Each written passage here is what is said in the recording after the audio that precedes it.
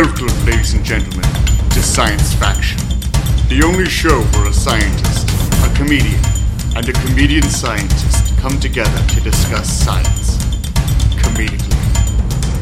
Hello and welcome to Science Faction 671, Science Faction where Indo-European languages came from and new eDNA. Like, e-signature, it just uses Adobe to complete your signature. You now Sure. can just, come on an Adobe product, Yes. and it will just eDNA you, so you don't, you paternity. Yeah, no, even better. This is how mating will be done. Like, you masturbate to something on the internet. You come onto some kind of specialized scientific slide. It Scientific digitizes... PDF. Yeah, it digitizes your sperm into binary that codes for A, T, C, and G in a certain cycle. It then prints that exact same sperm out at a different location in IVF facility right as it's about to be used, so it's fresh and everything. And then they inject what is essentially like a digitized version of your sperm into somebody to create children, so you never even have to have sex. So it must choose just specifically one sperm. Yes. But that sperm, unlike in real life, that sperm would have to win the contest of getting to the egg. Like, there's some sort of accomplishment.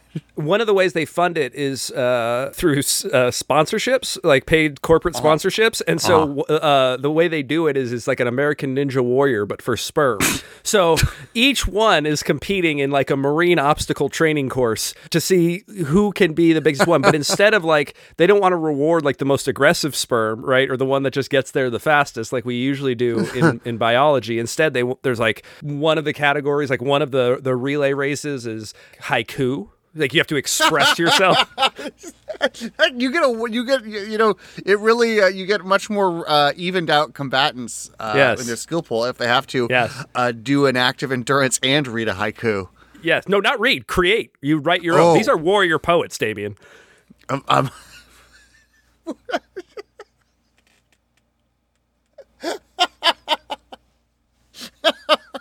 And speaking of the warrior poet of this show, I, of course, am your host, comedian and archaeologist, Robert Timothy. And with me, as always, is the no-holds-barred natural selection is the only way brutal force sperm winner of the race, none other than Mr. Damien Mercado. Damien, how you doing?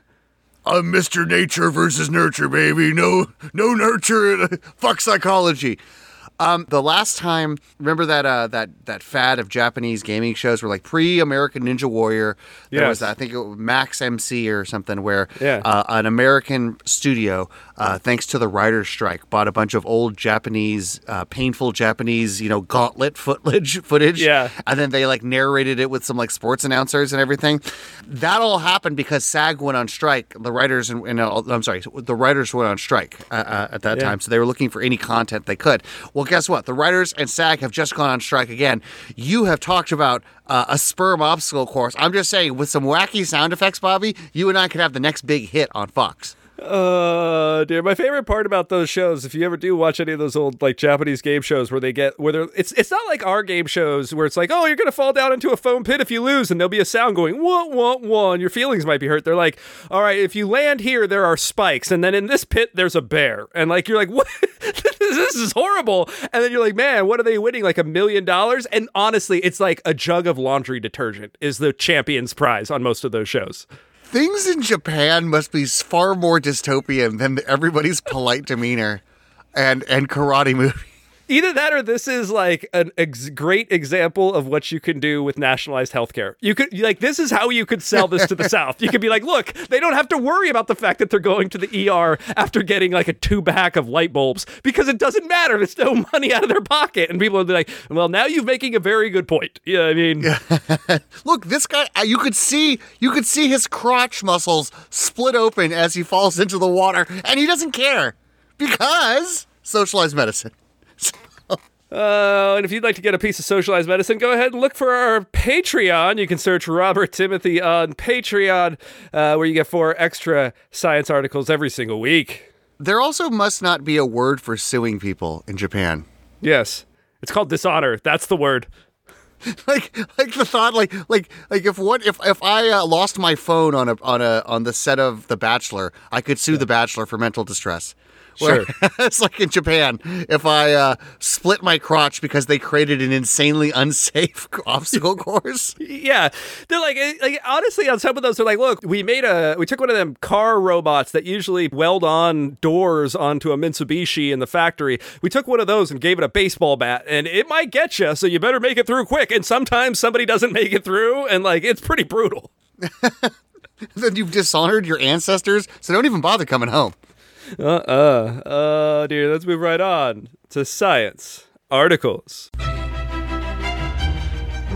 From molecules to particles, this is Science Articles.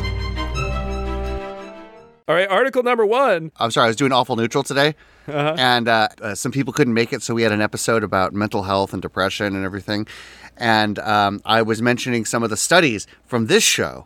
Sure. That were pertinent, like things like Japanese car building robots with baseball bats. and their effect on depression. It turns out they increase it. A lot of anxiety, turns out. Overall, over a big enough population graph, there are some very interesting individuals for whom they decrease depression. But for the most of the people on this curve, So after telling all of our fans that if they have some sort of murder baseball robot in their house, it's probably better for their depression to get rid of it. And they stopped and they said, "Do you ever mention Awful Neutral on that show?" And I had to remind them that yes, I do. And against a massive protest from Bobby, every time I do, I plug Awful Neutral. That's not because I think it's bad or anything. Like, I don't think you do bad work. I just think it's immoral to have a Dungeons and Dragons podcast. I agree that you have funny people on it and stuff. I just don't agree with the morality of promoting a Dungeons and Dragons based podcast. Yeah, this same show, my show tried to get murder baseball robots out of our fans' house. We still advise them to be in the house for certain clients. So, I mean, for certain listeners. So, I think Awful Neutral's hands have infinitely less blood on them than Science Faction's hands. Infinitely. Oh, dear. Article number 1, where Indo-European languages come from. I'm guessing if it's not... Okay, if it's Indo-Europeans, see, you've called them that for a while, and I know that's basically all of the European language we think of, but... Yep. And all the way down into India. Yeah, because there's some like Hindu and some of the other ones that are based out of Indo-European languages as well, hence the Indo part of it. And that was recognized a long time ago by linguists and stuff, but it's a large language family that then, because of colonialism and stuff, where all the people on the European side of the Indo-European part went and spread those languages to other hemispheres and stuff, those ended up becoming incredibly prominent. And so now they're spoken, and like 2/3 of the Earth's surface speaks those Indo-European languages now. Okay, I guess we, despite spending years on a science podcast where we talk about human migration, I never knew that our languages, or I know that Indo-European, but the fact that they were related to Southern Indian languages always blew my mind. Especially when you consider they're so much closer to like other major powers like Chinese and like other established languages. It must be. Is it that hard to go? Like, is it much easier to get from India to England than it is to get to India to Beijing? Yeah, because the Himalayas aren't in the way.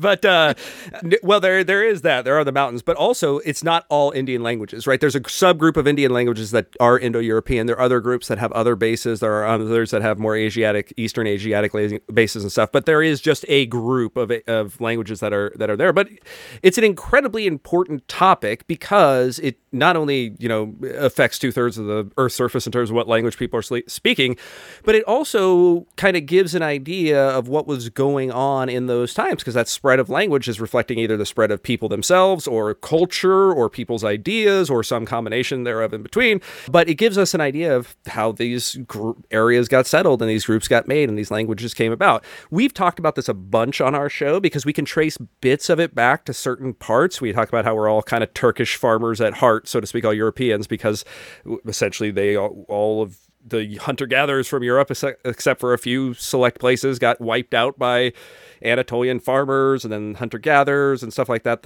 came through over and over again. And that is likely why all those places have Indo-European languages. Those people brought them with them, which means that understanding where they came from helps us understand the settlement patterns of an entire continent, and then, further off into other continents as well. So the two competing hypotheses are that they either spread with early farming, like close to 10,000 years ago, like 9 or some odd thousand years ago, which is called the Anatolian model. And that's coming out of, not just Turkey, but coming out of the Fertile Crescent area where we know wheat was domesticated, all of that kind of stuff.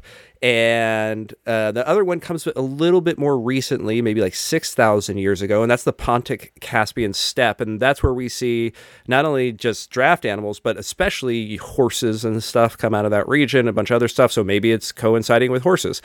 This is a super interesting study, and I think it was really underreported. And when it was reported, not reported correctly, and the very interesting part of it was not emphasized. So I really wanted to kind of lay some of that foundation and that groundwork so you can understand why this is such a kick-ass article, because it sounds like it's a distinction like without a difference, but this is really different. One, either this huge language family that comes to dominate most of the world either comes from 6,000 years ago in one place or 9,000 years ago another, and we don't quite know why. And that's a big difference. And also important to the idea of which cultures spread that language and why and how it got to where it was. So this is actually one of those real mysteries in archaeology, human paleoanthropology, all that stuff, genetics, that we are still evolving and solving. And we've covered a few of the stories that tie into it, which we will get to as we go through this one. You mentioned earlier that we all have a little Turkish farmer in us right now.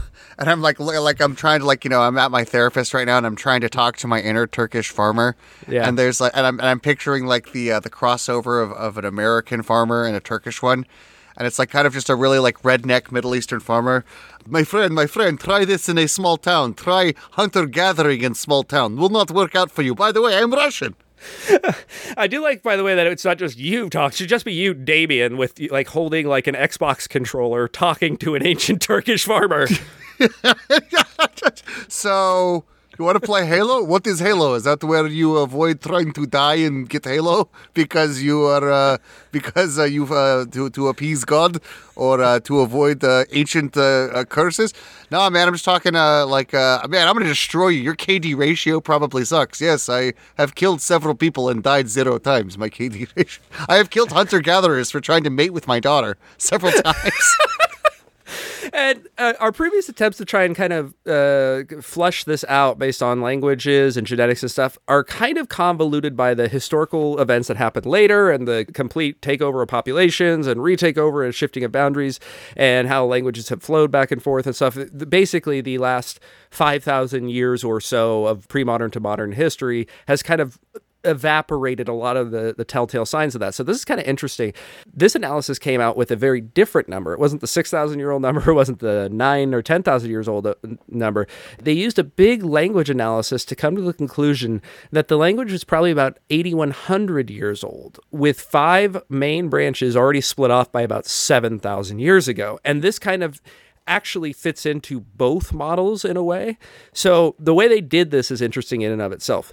So here's a quote. They constructed a new data set of core vocabulary from 161 Indo-European languages, including 52 ancient or historic languages. Pause quote. So they didn't just use the ones that we have existing now. They used now dead languages that we knew to be Indo-European. Resume quote. They used recently developed ancestry-enabled Bayesian phylogenetic analysis to test whether ancient written languages, such as Classical Latin and Vedic Sanskrit, were the direct ancestors of modern Romance and Indic languages, respectively. End quote. So they basically used large models to take a whole bunch of different Indo-European languages, some of which aren't even spoken anymore, and see when they split off from. These are all estimates, but they are basically able to say, well, look, if this one split from here and these people split at this time, how long ago would this be? And the idea is that it's closer to about 8,000 years ago. Again, this should all be very much taken with a grain of salt. That's not the cool part of this, because that is a very tentative way to try and determine when language came to a place or when it started to exist or anything like that. But what is interesting is how it references studies we've talked about on this show. Damien, I don't know if you remember because it was somewhat obscure, but we talked about a study on this show where despite the fact that it looks like, we think we get Indo-European languages from these groups like the Yamanaya and stuff that domesticate horses or at least get really good with them in the areas that are kind of just north of Turkey around there. Yeah, we don't grow them. We just find them in the wild, domestic, like they're like Pokemon. Yes. We don't breed them. We just we go out into the wild, use a horse ball.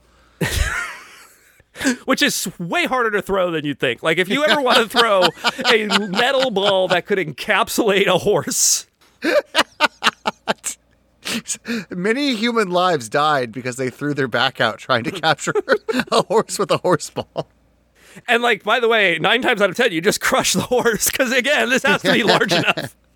That's why these people were so good at it. You your average tribe of humans would kill more horses than they'd tame.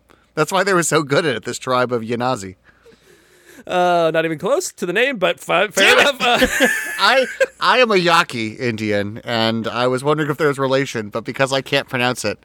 Yamnaya. Yeah. So the idea is that, and when we analyzed it, we found that those horse people had spread some Indo-European languages, but then it didn't seem like they had spread it directly to the Anatolian area, like the Turkey area itself. It was really confusing. Well, this might actually solve that issue. The language model seems to indicate that even though the language itself kind of developed maybe 8,000 years ago, it branched off early, and one branch went up north, and it developed not up in the Anatolian area, but developed down in the Fertile Crescent area, and in one early branch spread up into that Pontic-Caspian steppe area and spread out from there. So it is kind of like a hybrid between the two. It's the language itself was developed much older and much closer to the early farming communities way down there in the Fertile Crescent, but then an early branch of that spread to those horse people up north, and they're the ones that did most of the spreading later on. The centaurs. Yes, this is how we get centaurs. Yeah, one time the steel ball landed on top of Frank and one of the horses, and it mashed them together, and that's the story of the first centaur. I feel like there could have very easily been an early 90s, possibly late 80s sitcom about a guy who gets into a bad car accident. It's similar to Robocop, but they didn't have a bottom half transplant available for him. There were no human who had been in an equally bad car accident in their top half, but they did have some technology that could adapt you to a horse's body just long enough to keep you alive, right? Have a circulatory system and you could get around. This is a police horse. This is a police Clydesdale of 30 years. Yeah. We're giving him the respect of and becoming a Robocop They horse. combined them. And the guy, of course, because it was the early 90s, for some reason, his lifelong name had to hint at what he would be. So his name was Jonathan Sentini, and all of his friends called him Senti. And so then he became Senti the Centaur. Yeah, there's been a lot of complaints in my life, but no complaints from Mrs. Centaur. You know what I'm saying? Actually, she has to go to the hospital for UTIs or vaginal trauma multiple times a month. There's a lot of complaints from her. Yeah, we don't have sex anymore. No. By the way, the New Yorker put out an article about the horrors of penis enlargement surgery. This is a reputable magazine doing there are very few articles that stick with me and provide nightmares. This is one of them. If you ever want to damage yourself and find out just how horrible of an idea penis enlargement surgery is, read that New Yorker article. It's pretty recent. Just Google it. I'm sure it'll come up. The point is that a lot of people who elect for this surgery end up feeling like Mrs. Centaur. I like it. This surgery pleases nobody, least of all the woman you're banging. Oh, dear. Anyway, super cool story about basically the origin of the language that you are hearing me speak in, the language that, has led to being spoken in more than 2/3 of the places on Earth, and is just really, really interesting because it also models sweeps of agriculture that dominated that continent, and then later sweeps of horses and herding and farmland draft animals and all that kind of stuff.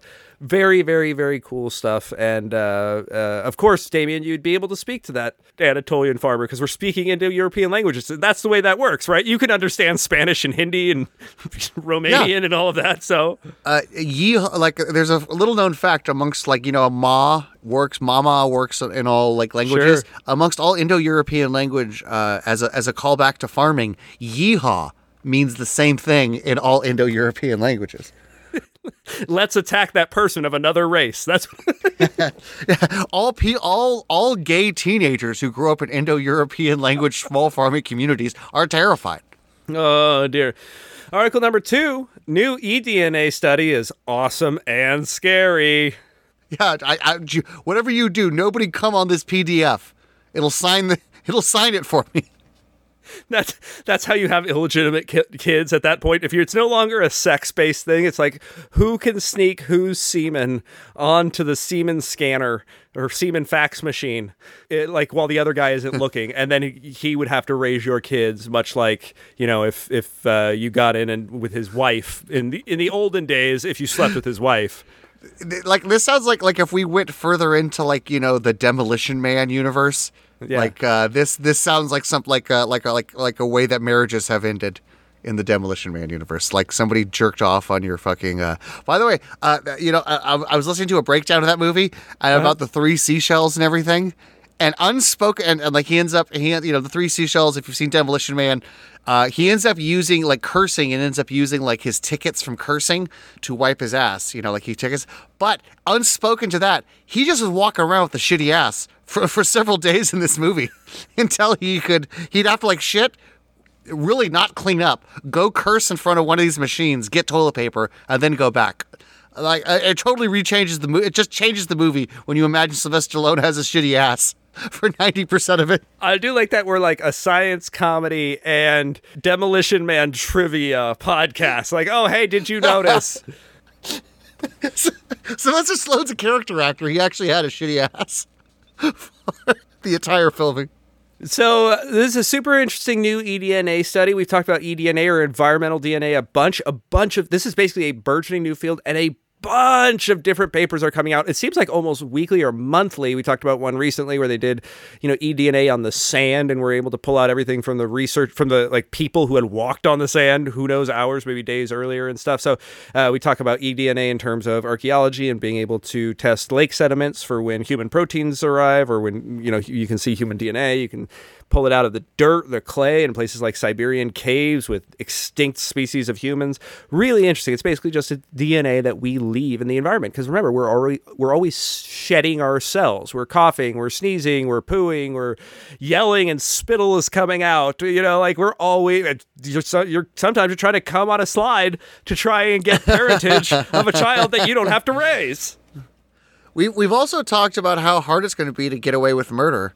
In the future, because we're always leaving DNA. Somebody just comes in with a little Dyson vacuum and finds some skin cells. And that's not a fictional thing. We're already doing that. There's a product called MVAC, which is used by forensic technicians, that is literally a vacuum that sucks it up and has a special filter that will catch cells and stuff. And then you can scan the DNA and you can figure out if someone was spitting or coughing or maybe even breathing a lot in that room or left hair behind or whatever. Very, very interesting. You're just going to incentivize people to use arson to kill. Well, we even covered a study out, a Danish study out of Denmark a while ago about them going into a zoo and just using a proprietary device that they made to basically capture a bunch of air, kind of like an MVAC, but instead of sucking device, like an MVAC, you run across the surface of devices. This instead just sucked in air and grabbed all the air and filtered out some DNA out of it. And then they were able to, in that zoo study, which we covered, I don't know, maybe a year or two ago, they were able to tell a bunch of the animals that were in the zoo just from the air around them. And that was crazy. We talked about how that was crazy. Wow. But that's also a zoo where animals are confined to a small area. So there's way more animals, obviously, per given square foot than anything. So that, it's a little bit easier. Also, stuff gets cleaned a lot at a zoo and pressure washed. So there's a lot more stuff up in the air. There's vehicles moving around that have those animals in them so they can move. There is an element of... There's also a huge genetic variation between all these animals. Where if I brought it into a crowd of people and it picked out all the DNA of all the people and said that's way more impressive. I mean, both are impressive. Both are impressive. Well, we're going to get to that because that's kind of where I think this is going. But this is still just it's the same group. And this time they were like, all right, we hear you guys. That was a really interesting study. Everybody was like, this is cool. We talked about it on this show how it was cool.